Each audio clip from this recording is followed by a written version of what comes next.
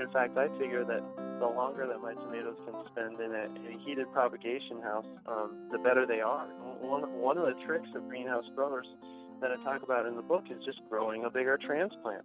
So I can keep them in a heated structure where they're going to be happy until those temperatures do moderate. That's Andew Mefferd, author of a fantastic book about hoophouse and greenhouse production for vegetable growers. And this is a new season of the Ruminant Podcast. The Ruminant is a website and podcast that wonders what good farming looks like.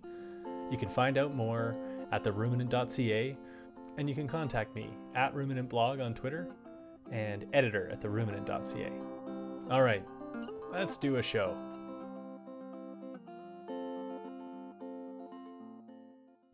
So,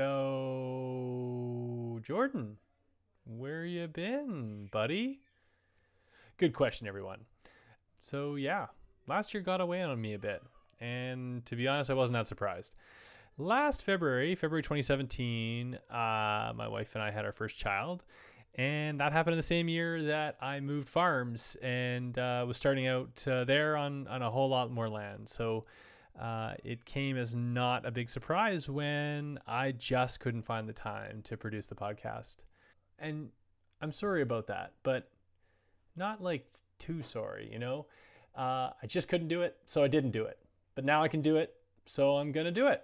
I thank those who have stuck with me in terms of keeping my podcast in your podcast feed. And I've got a good lucky feeling about the season to come. I've already got about, 6 or 7 episodes in the bag and a bunch more lined up. And I think I figured out a way that I can keep this going well into the spring, if not the summer. Now, there's more I have to update you about, but I think I will just roll out those updates slowly over the next few episodes. So let's just move on to the subject of today's episode, and that is greenhouse production. A year ago, not quite a year ago, I had the opportunity to speak with Andew Mefferd, who is the editor of Growing for Market, which is a really good trade publication for market gardeners, if you haven't checked that out.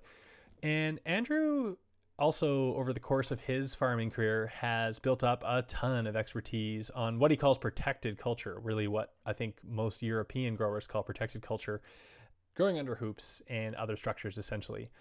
Anyway, Andew published a book early last year. It's called The Greenhouse and Hoophouse Growers Handbook. And I talked to him sometime last spring, and the whole intention was to get that episode up. But of course, by then I had stopped being able to produce the show. So here we are. Here's what I can tell you, though. I own the book. The publisher was kind enough to send me one in preparation for the interview, and it is one of the best resources I currently own, I think, as far as improving my knowledge on the farm and in terms of its potential to increase my profit margin. I really, really have enjoyed reading and rereading this book, and I strongly suggest anyone who wants to get into hoophouse or greenhouse production or just improve the production they're already doing that they check this thing out. So that's guest number one. I had Andew on and we talked a little bit about just one sliver of what's in his fantastic book. More recently, I had the chance to talk to an extension specialist out at Cornell called Judson Reid. And Judson has got a long background in agriculture, and he kind of wears a few different hats in his extension position. But one of those hats is on protected culture, on greenhouse and hoophouse production. And I talked to him just a few days ago, and we had a really great chat about something I hadn't thought a lot about before, which is managing your greenhouse soil properly so that you don't throw the nutrient balance and the acidity or pH of your soil out of balance as you grow crop after crop in the same piece of covered soil. I learned a lot from Judson. I think you will too. And so he's coming up second in this episode. But first, my conversation with Andew Mefferd. I hope you like it, and I'll be talking to you at the end of the show. Andew Mefferd, thanks a lot for joining me on the Ruminant Podcast. Thanks so much for having me, Jordan. It's a pleasure. Andrew, I just want to start by congratulating you on publishing this book. I've had a good look at it. It's a beautiful book, an informative book, and I think it's going to help a lot of growers. I think where I want to start is not focused on the technical aspects of the book, which it makes up the majority of the book. I'm actually really curious to ask you about the start of the book. I was surprised to see how you started the book. In the introduction, you make a case for growers, particularly small-scale growers, embracing what you call protected culture, so that, well, to improve food security and to take on big agriculture. I thought I was surprised the book to start that way, and it was kind of refreshing. And can you talk a little bit about why you started the book that way? Yeah, sure. Only something like 1% of the food consumed in our country is coming from local agriculture, and so I think that that's an unlimited growth market, pretty much. If you look at local ag having 1% of the total market share, I mean that should be seen as an opportunity. It means that local producers have 99% growth room. And one of the most obvious ways for me to grow is just to extend the season. And that's why I'm so enthusiastic about what I call protected culture in the book, which is, greenhouses and hoop houses. And the reason I think this book is important is because what I was able to do at Johnny's is that I got in touch with a lot of researchers at universities and seed companies and larger commercial growers using techniques that I had never seen before, and they were just so much more efficient and high production than the techniques that I had been exposed to when I was apprenticing and learning. And what I realized is that most of the farms that I worked on, almost every farm that I worked on had a greenhouse or a hoop house, or some of both. But what they were doing was more like field-style growing in a greenhouse or hoop house. And I realized that these larger commercial growers had a totally different style of growing that was really tailored to specialized techniques in greenhouse or hoop house. And so what after I was exposed to those techniques, what it made me wonder was how applicable they were to smaller farms. Essentially what I did was I tried out these more high-tech techniques in my hoop house and in the trials at Johnny's, and I found they worked really well. And so that's why I wanted to write the book, to expose smaller growers to these specialized greenhouse techniques, which in my experience they were not using. If you think about it, almost any local area has some limitation on seasonality, right? I mean, there might be some really choice areas, coastal areas or something, that have an almost unlimited season, but almost anywhere you're growing is either going to be limited by being too hot or too cold. And what I see protected culture doing is it makes the season longer. So to me, putting greenhouses and hoop houses up on small farms is extending local food season. Well, Andrew, thank you for that. And I think what you've done, I think this is going to be a game changer. But we're going to get on to some of what you've covered in a minute. But when reading your book, it becomes apparent just how complex doing protected culture well is, and I found it reassuring to know that you started from a place of, you alluded to this earlier, but a very, very little experience. I mean, your early experiences working with, having your own hoop houses in Maine were a far cry, it seems to me, from how you do things now. And I think that could provide a little bit of optimism or hope for people who are struggling with protected culture. Oh yeah, I would encourage people to, if they're thinking about putting up a greenhouse or a hoop house, to go ahead and do it, because on the one hand, like you said, Jordan, it can be very complicated. On the other hand, you can get up to speed very quickly on it. If you try this stuff out on your own farm, you can get through the least advanced stuff. You can get through the beginner stages pretty fast, and then you're going to be wanting more. And so, once again, instead of doing like a beginner hoop house book and an advanced hoop house book, I thought it was a lot better just to throw it all in there. Let people read the book and let them decide how much of it they want to do. I think what I say in the book is that I want it to be like an a la carte menu of techniques and ideas. I want this to be a tool that growers can use to develop their own style of growing.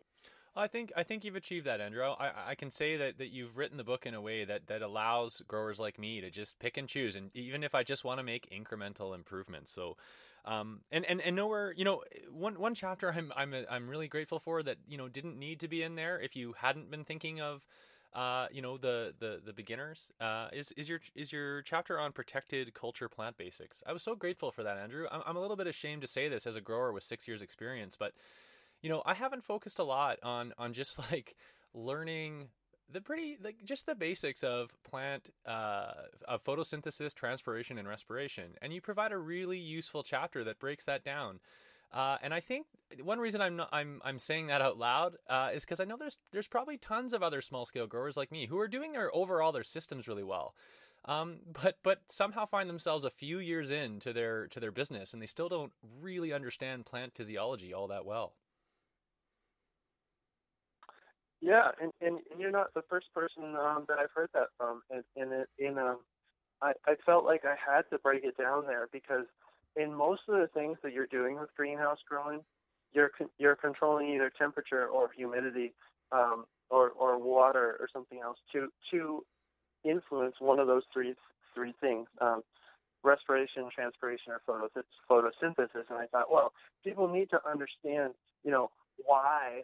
If it's 100% humidity in their greenhouse, that the plants aren't going to transpire anymore. We need to. I thought we need to break it down and talk about what you're really doing. What you're really trying to manipulate about your plants, and I thought that was the most useful way because that's it. I don't want people just to sort of like read it and nod their head. I want to understand. I want people to understand why they're doing what they're doing, so they can go off and make their own temperature scheme or their own humidity scheme. I'm trying to empower growers to make their own decisions and management styles. Not just read my book and do it because it was in the book. I want them to read it and do it because they understand it. Andrew, for the rest of the interview, I just want to focus on just a couple of the topics that you cover in your book. And as you say, there's something in here for the beginner and the advanced protected culture grower. But I want to focus on the less experienced, particularly because a lot of my listeners are going to be small scale market gardeners, and for whom like even $5,000 represents a big expense in their farm. And so sure. One topic I'd like to have you cover is caterpillar tunnels, because they're a common first kind of step towards protected culture for growers who don't have big budgets. And I was wondering if you could kind of try and briefly summarize, if we take a crop like tomatoes, how does a grower like me with 100-foot caterpillar tunnel make the most of that caterpillar tunnel to grow decent tomatoes? Could you comment on that a little bit? Yeah, sure. My thoughts about how to get the most out of a caterpillar tunnel would be, you can look at the temperature recommendations in the book for one thing, and some people think that, what good do these temperature recommendations do me? Because I can't control the temperature in a caterpillar tunnel. Well, that's true, but you can control when the plants go into the caterpillar tunnel. Because my idea is that you could look in the book and see what the minimum temperature is for tomatoes, for your example, Jordan. So look at the minimum temperature and just try and plant your tomatoes after that minimum temperature is achieved in your area. One example from my experience, Jordan, is when I first started growing in hoop houses, I was just so eager to put my plants out there. I would just watch the weather forecast, and the first week that temperatures were solidly out of freezing, I would go out and plant my tomatoes. And two things would happen. Well, the first thing is that they would, of course, revise that weather forecast as soon as I planted the tomatoes back into freezing weather. And so I'd end up just biting my nails, worrying that my tomatoes were going to get killed. And I just had a lot of seconds. I had a lot of cat-faced fruit. and a lot of messed up fruit and the disease at the beginning of the season. And at that point, what I didn't realize was that not only do tomatoes not want to be in freezing weather, they don't want to be anywhere near those kind of temperatures. And so one of the manifestations of that was the cat facing. What happens when tomato blossoms are exposed to temperatures that are much colder than they want to be exposed to? The developing tissue in the flower starts sticking to itself, and it doesn't develop properly, and that's why we get cat facing. So cat facing being all kinds of sort of weird puckerings and deformities and openings in the skin. And another thing we get is zippering. It's these long scars that run along the tomato that have look kind of like a zipper. They're long and skinny with little dots on them almost. They look kind of like a zipper. And so that's one thing a lot of growers don't understand, is that planting their tomatoes when it's too cold leads to all these deformities. And so people say, well, my tomatoes were deformed at the beginning of the season and then they grew out of it. And I mean, technically that's true, but what really happened is that the temperatures came up into a temperature range where they weren't getting deformities anymore. And so my best recommendation, what I started doing was just being patient. I'm not chomping at the bit to plant my tomatoes out there as soon as possible anymore. In fact, I figure that the longer that my tomatoes can spend in a heated propagation house, the better they are. One of the tricks of greenhouse growers that I talk about in the book is just growing a bigger transplant. Is that because any of these vining fruiting crops, this applies to tomatoes, cucumbers, peppers, and eggplant. But to go back to your example, Jordan, tomatoes in protected culture are coddled. Even if you don't have a fancy hoop house or greenhouse, even just in a caterpillar tunnel, your tomatoes are being exposed to less wind, and that keeps the rain off, and they're just a little bit more protected than out in the field. And so you can let the plants get bigger, because if you think about it, one of the reasons you might not want to plant a really huge tomato plant out in the field is because they're going to get blown around by the wind and beat up by the weather, whereas they're protected in a caterpillar tunnel. And so what I've gone to doing is just waiting until temperatures have moderated. I store my seeds at the same time. I just let the plants get bigger, and that requires some planning, ideally, because you would have some bigger pots on hand, right? So I pot my tomato plants at least up into a quart-sized container now, and in fact, a lot of times I'll put a little like a shish kebab skewer by the plants, and I'll rubber band the plant to that shish kebab skewer, because I'm letting them get so big that they would probably start flopping over. But that's a way that I can really start the plants early, but also keep them in a heated structure. In my case, my propagation greenhouse, right? So I can keep them in a heated structure where they're going to be happy until those temperatures do moderate. And so those would be my suggestions if you have, if you just have a very simple caterpillar tunnel, is to grow a big plant, graft. I mean, grafting is one thing. I spent a lot of time on the book, largely because I got tons of questions about that when I was working at Johnny's. I mean, grafting actually is a great example of a technology that you actually get more out of when you're in a less optimized situation. So by that I mean grafting is a technology that has greater returns the less sophisticated your operation is, because one of the things that grafting does is it helps the plant overcome adversity. So if your soil isn't as fertile as it should be, or isn't perfectly fertilized, if your temperatures are too cold or too hot, even things like soil salinity, almost all of the adversity that your crop might encounter, grafting basically, the quick and dirty way to explain it is grafting gives your plant a stronger constitution. And so in hoop houses, actually, I did a lot of trials with grafted plants when I was at Johnny's, and in most of the sort of unheated hoop houses, organic types of situations that I was working in, I would see a 30 to 50% yield increase on the grafted plants over the same variety that's not grafted. And by comparison, if you go into a big greenhouse that's probably even hydroponic, they're getting more like 10%. And what's going on there is that they've already optimized so many of the conditions that that grafting is just the cherry on top. Grafting is the icing on the cake. They're already getting an enormous yield. So to add 10% onto an already enormous yield is a big 10%. But it actually, I would say a smaller scale organic grower is usually going to get a bigger boost than a larger commercial grower would out of grafting, because their situation is less optimized, and grafting helps to overcome that. So those would be my suggestions to graft, and to also manage temperature as well as you possibly can. For example, be vigilant about if the caterpillar tunnel, about pushing up those sides. I know a lot of caterpillar tunnels that have the lacing over top of the tunnel. You have to get out there and actually push the plastic up and down.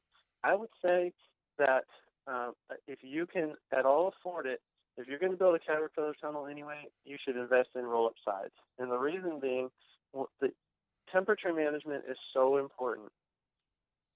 If it's easy to do and it's quicker to do, you're going to do it more often, right? And it's one of those things you might think, well, it's not that big of a deal to get out there and push the plastic up. But most of the caterpillar tunnels I've seen, you have to actually go there between each set of hoops and push the plastic up. So you end up having to do it, I don't know, 10 or 20 times the side, depending on how long your caterpillar tunnel is. And so if it's a day where it's getting sunny and then getting cloudy and sunny again, you're not going to be inclined to run over there every time the weather changes and roll the sides up or down, especially if you're off in the back 40 doing something else. So, that's one of the things that I learned from big greenhouses is invest in equipment that makes you more efficient, because you're gonna get more done, and so your plants are going to be a lot healthier if you are rolling the sides up or down for ventilation when you really should. So those would be my broadest suggestion for someone with a caterpillar tunnel is use the temperature recommendations, graft some tomato plants, and invest in roll-up sides. And I think those are the things that should help you get more out of the caterpillar tunnel. Great, Andrew. And can you just talk generally about, I guess, because here's another one I think that a lot of growers like me kind of don't fully appreciate is the vast yield improvements when you plant super densely, as well as when you really focus on proper pruning. Can you speak to those two things? Oh yeah, sure. In fact, if I could summarize what the difference is between greenhouse type planting and field style, the most basic difference is denser planting. Okay, and I'm glad you brought that up, because I feel like that is the basis of just getting more plants into your structure. Of course, I mean it's obvious. You put more plants in, you're going to get more yield. But what's not obvious is the changes that you have to make to make that happen, of more plants being healthy. And so the most basic thing is to plant, particularly we're talking the vining crops like tomatoes. Basically, if you can get more plants into your precious protected real estate, you're going to get a higher yield. But then you have to keep them healthy. And so the most basic way to get more of the vining crops into a structure is to plant in double rows instead of single rows. Okay, now in the book I have suggested layouts and plant densities for each crop, but the basic on that is if what I see most smaller growers doing is planting a single row down the middle of a bed, and if you plant two rows in that bed, you're going to have half the space devoted to pathway, and you're going to get a lot more plants in. Of course, you're also going to have less airflow, so that's why the pruning is so important, because one of the things that you can do to make up for the denser planting is just to prune more. And so particularly in tomatoes and eggplant, my recommendation is to take all the leaves off below the developing fruit clusters, and then what that does is it opens up airflow down at the base of the plant, where things tend to be the most humid and the airflow tends to be the worst. And the other thing that does is those leaves are going to be the first ones to get infected. And anybody who's grown even just a field tomato crop, where does the disease come from? It starts on the lower leaves and tends to spread up the plant. So if you take the leaves off proactively before they get diseased, they can't really harbor the disease to travel up the plant. So these are the kinds of things that I'm trying to talk about and help people decide what management style suits them. Well, Andew Mefferd, you've written a great book. I think, like I said at the start, I think it's going to help a lot of growers. I'm certainly grateful that I now have a copy. So thank you for making this effort to improve the results of people growing in protected culture. And thanks a lot for joining me on the Ruminant Podcast. Yeah, sure. Thank you so much for having me, Jordan. It was a blast.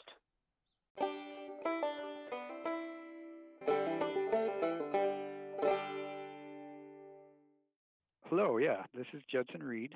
I am a senior extension associate with Cornell University in New York State. My ag background, well, I grew up on a 220-acre farm in New York State. From there, I earned undergraduate and graduate degrees in agriculture from Cornell University and went on to work for the university in a research extension and administrative capacity. Professionally, my agricultural interests are around season extension, so I do a lot of work researching nutrient management inside enclosed settings, and as well as pest management, natural pest management in those settings as well. Judson Reid, thanks a lot for joining me on the Ruminant Podcast. You're welcome, Jordan. Thank you very much for inviting me. I really appreciate it. Judson, as an extension specialist at Cornell, I know you do a lot. You have a large focus on season extension and hoophouse and greenhouse production. And I also noticed that you conduct a lot of site visits to farms in New York State. And I thought I would start by asking you if you encounter any common mistakes that prevent some farmers from maximizing their revenues in their hoop houses and greenhouses.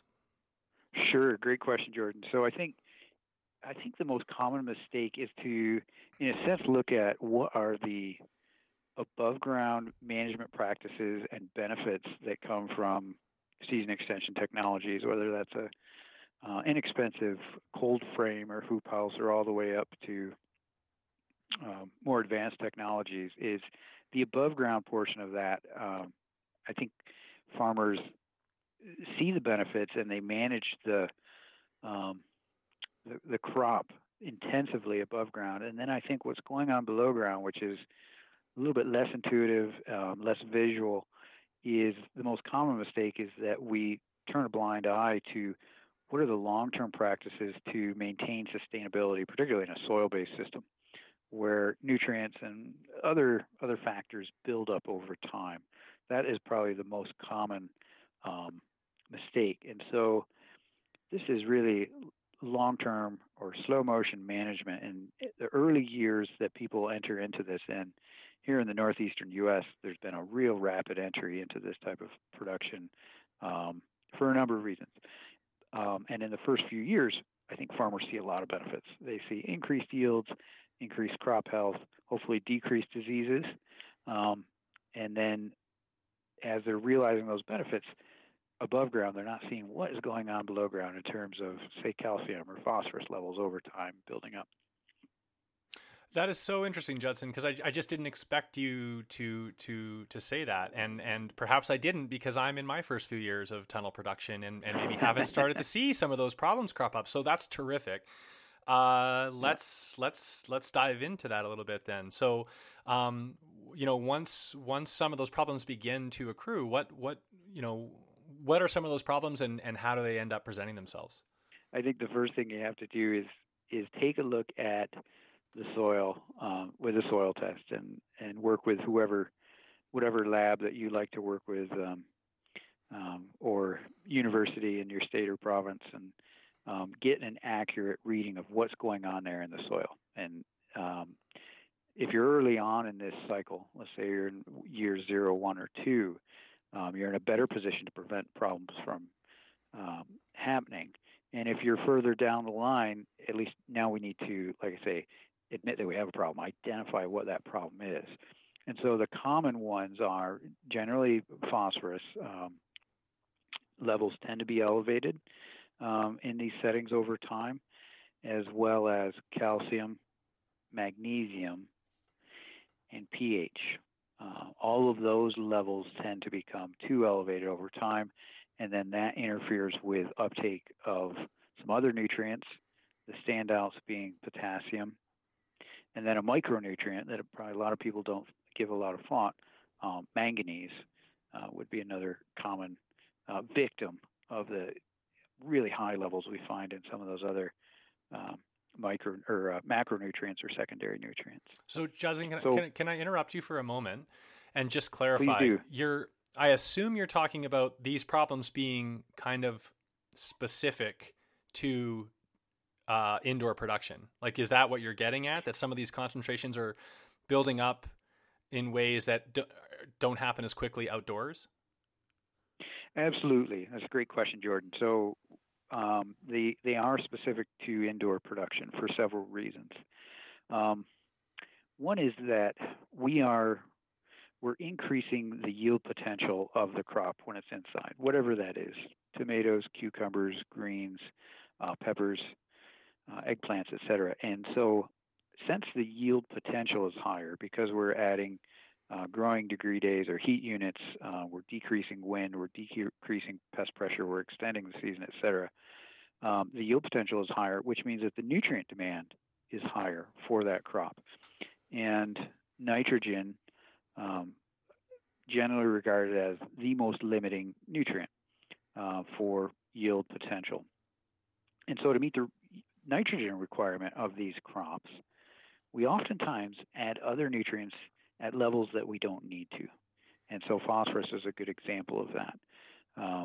If we take a general use fertilizer, say a triple 20, which is 20% nitrogen, 20% phosphorus, and 20% potassium, we're adding that to the system based on the nitrogen demand of the crop.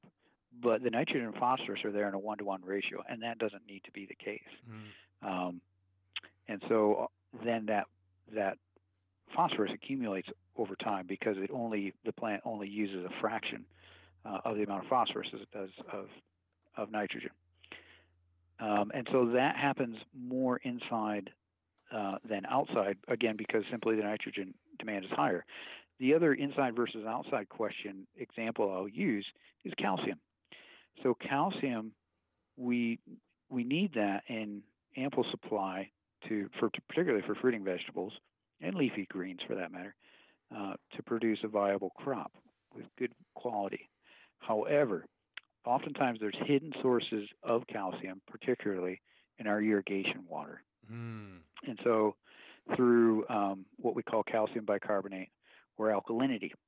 Now, as that calcium bicarbonate or alkalinity, really it's a form of liquid lime. And I think most farmers and gardeners are familiar with lime and its ability to raise pH and raise calcium levels in our native soils. However, we're oftentimes adding a liquid lime unbeknownst in our irrigation water. And since we're growing inside, we have no rainfall.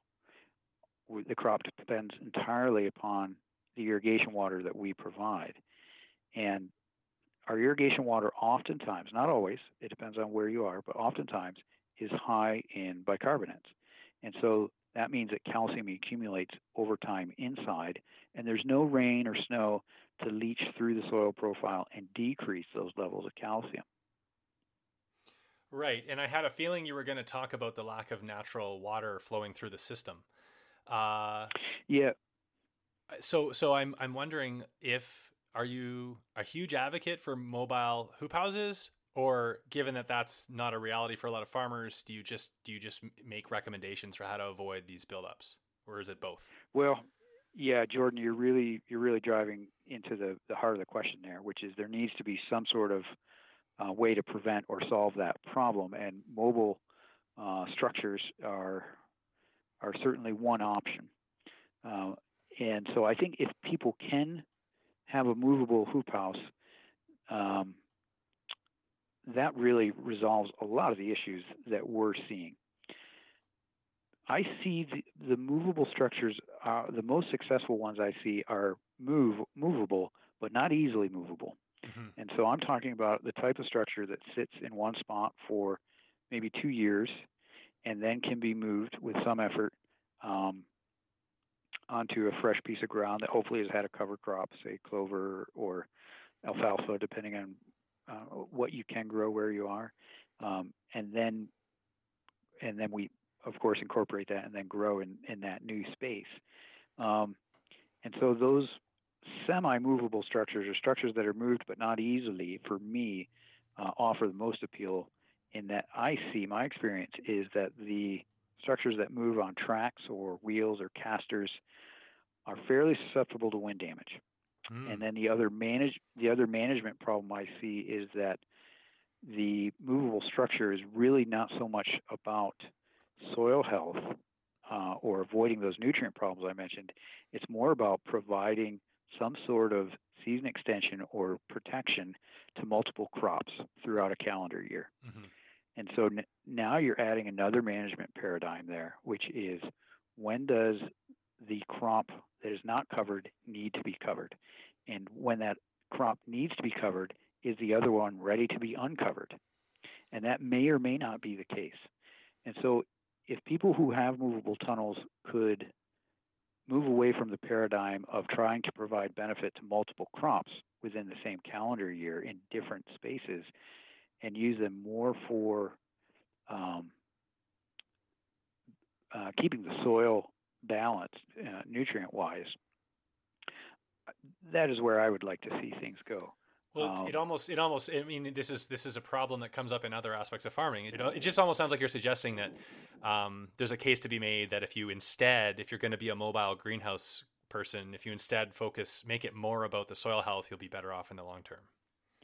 I agree with you, Jordan. That would be my point of view. And oftentimes, the second crop you see oftentimes is a combination of a fruiting vegetable and then a greens crop. Mm-hmm. And the greens crops, say spinach or Swiss chard or kale or any one of those, which are naturally very cold tolerant, I would say, is there another way that we could grow this if we have a market demand for that on another part of the farm with other season extension technologies, such as low tunnels or row covers or things of this nature? It depends on where you are, or have multiple structures. Mm-hmm. But I do think that you're right, Jordan, in that having a movable structure that allows precipitation to move through the soil profile on an annual basis would be a benefit. My concern is that farmers are placing themselves at a little bit higher risk for property damage with wind, turning those structures over or moving them around. I've seen that fairly often. Well, I'm glad we touched on the mobile stuff, but I would like to spend the rest of this topic focused on those with immobile hoop house structures, if that's all right with you. Sure. Absolutely. Okay, so I don't think I'm going to try not to cover much more new territory, because there's a lot we can unpack with what you've already said. So do you have any comments to make about irrigation water and how to deal with that? So let's say you're someone who, I have a feeling you'll say, well, do a water test. But so let's say, maybe we'll start there. You've done a water test and you do find that you have high levels of calcium carbonate. Is there anything that can be done?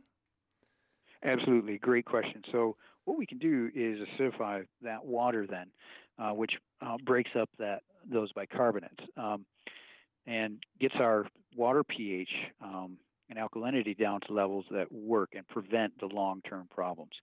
So the way to do that is to inject acid. And flower growers are very familiar with this because, say, hanging baskets of petunias generally need to have their irrigation water acidified. But vegetable growers aren't quite as familiar with this approach. It is fairly simple. So you're right. You start with a water test, and then once you have a known pH and alkalinity, we can inject acid, and that acid can be one of several types. It could be the most common ones in conventional agriculture are going to be sulfuric acid or phosphoric acid. And so I already mentioned that phosphorus tends to be something that's accumulating in soils over time, so I would tend to favor sulfuric acid for that reason. For those that are certified organic, we are generally looking at a food-grade citric acid that ideally would be acceptable for organic standards, and we inject that also at a rate that is going to lower our pH and alkalinity, disassociate those bicarbonates in the water. It's fairly simple technology. You can do this with a water-driven pump injector that siphons the acid into the irrigation water at a constant proportion. So it doesn't matter how long we leave our irrigation system on, the water coming out through that system is going to be acidified to an acceptable level. Judson, is there a reason why you're first recommending this irrigation injection rather than adding a dry version of one of these products to the soil? I mean, right away I can see that the appeal of being able to set the rate at which it adds it to the water, so effectively you're just balancing your pH in the water. But is there any other reason to strongly consider injection over, amending the soil in the hoop house? No, I think you have a good point there, Jordan. That this is really not an either-or situation. It's ideally a both situation. So my approach would be, ideally, we take a soil test in the fall. I feel like in the fall of the year, in northern climates, this might be different in southern climates, but in northern climates, that is when it's a good idea to take a soil sample. So the soil is warm, it's still biologically active. We can get a decent assessment of what's going on there. And it also allows us time to apply any amendments before spring growing season, if we can. And so generally what we're looking to apply is sulfur. And so an elemental sulfur can be applied in the fall after a soil test to lower that pH. And then this water acidification that I'm talking about really is not going to turn a problem soil around. It's going to prevent a problem from getting worse. So of those two approaches, applying elemental sulfur in a dry form is going to have more potential to lower a pH than acidifying water. Right. So I'd like to see those two approaches. Used hand in hand. Okay, and then so that you kind of went right into the other part of my question, which was just based on the soil test, where to go from there. You've kind of made one suggestion with the sulfur. I imagine if you do have high levels of, say, phosphorus and potassium, it's about not just going for that general 20-20-20, but getting more specific with a higher N ratio and lower pK ratios. Yeah, so you're correct. So then we begin to have an educated approach to this. It's really fairly simple. What we're doing is making decisions based on information, the information of what levels those nutrients are in the soil and what levels do the crop needs. And in general, it's going to be a nitrogen and potassium approach. We're probably going to be able to reduce or eliminate any phosphorus applications in our experience. And again, this comes from having visited hundreds of farms, that fairly consistently we are looking at nitrogen, potassium, and then sulfur as our major inputs once we're 2 or 3 years into this production system. There are exceptions to that. And there are a lot of fantastic guidelines that will tell you how much of those nutrients to use, but bear in mind that for your fruiting vegetables, particularly tomatoes, over time, potassium is going to be needed at a higher level than nitrogen as we move into a harvest stage for that crop. Right. Judson, we've talked about testing the water and the reasons for that, and testing the soil and the reasons for that. Is that it as far as taking stock of what's going on, or is there any other testing we should be thinking about along these lines? Right. Great question, Jordan. So what we want to do is couple that soil testing and amendments and water testing and adjustment with acid with foliar testing. So foliar testing, what we're doing is taking the youngest fully mature leaf from the crop. So what that means is the youngest piece of foliage that has reached its maximum size. And then we're sending that into a lab for analysis.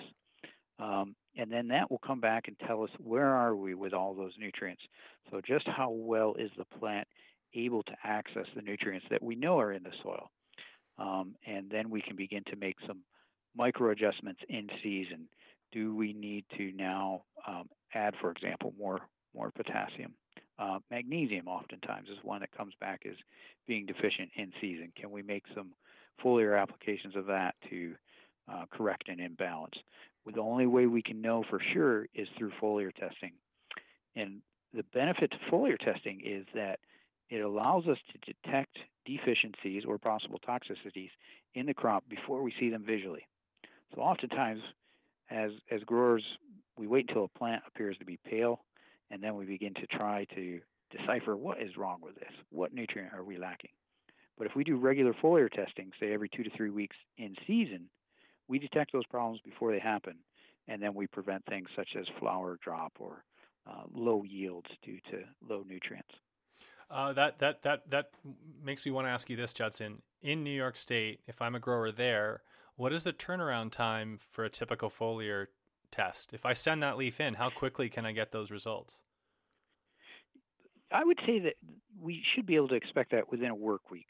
So it depends on which lab you work with.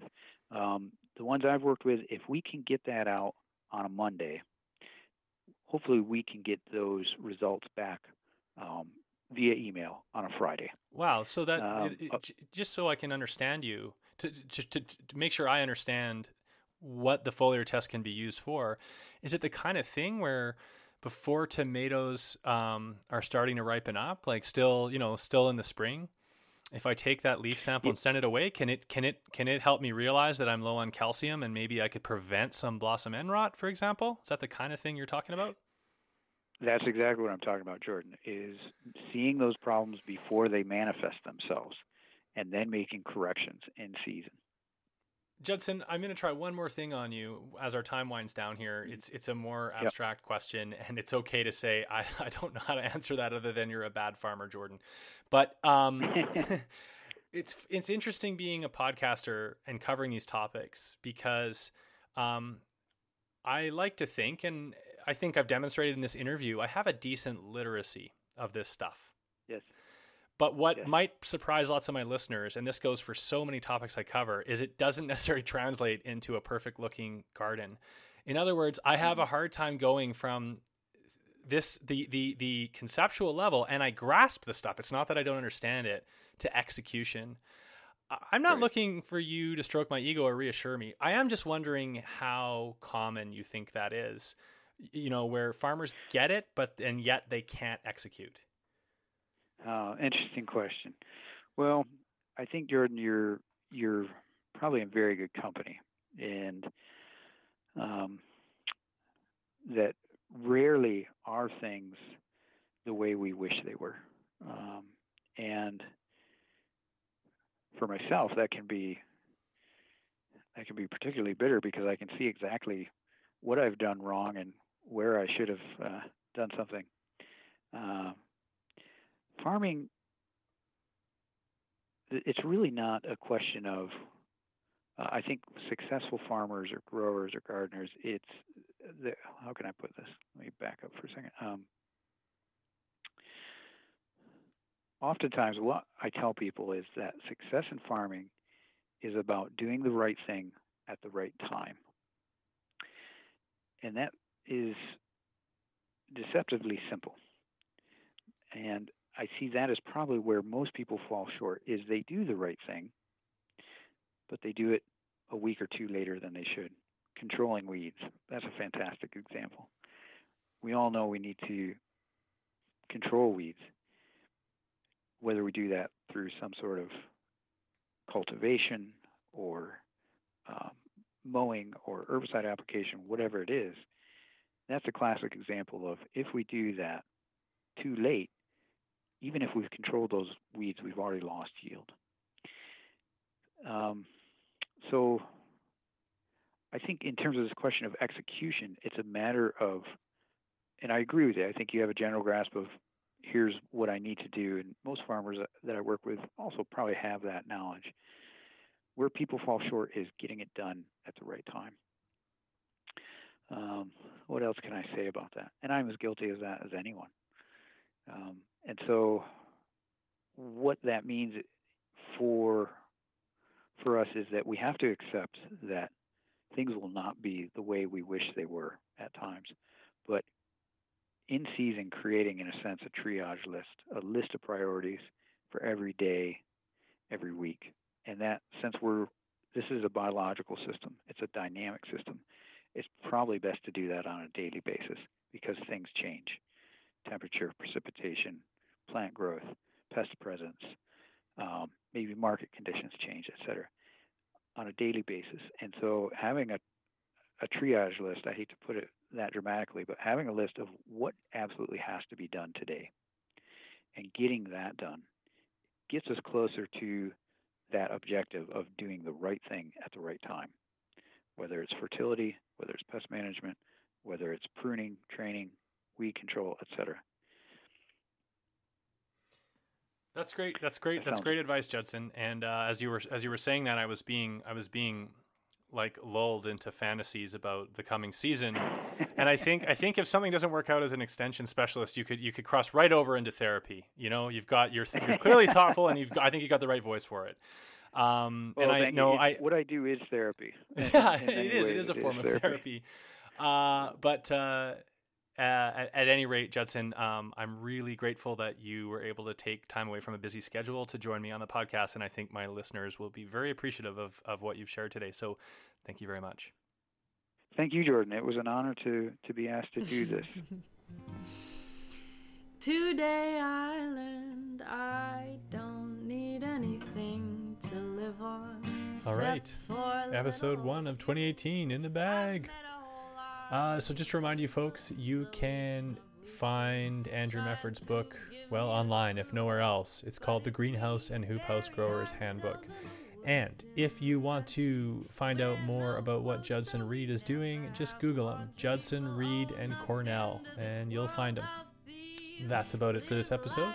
Next week, I'm most likely to feature an interesting conversation I had with a friend of mine, which represents a bit of a follow-up to the very popular episode that I had last year that I co-produced with Jessica Gale on farmer mental health. So for those of you who like that episode, you may want to make a point of listening next week. All right, goodbye till next time. I missed you all, and I am sorry that I went AWOL for quite a while. Talk to you soon. Oh, I almost forgot. I received another recording from Ted from Alberta. This time it seems like maybe he's doing his taxes. It kind of sounds like one of those like printing calculators. He's calculating something anyway. So yeah, you have that to look forward to right now.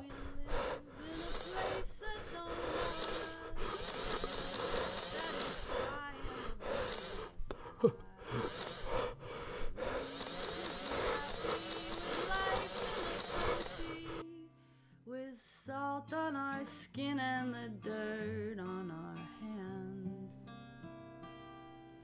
I've been doing a lot of thinking, some real soul searching, and here's my final resolve.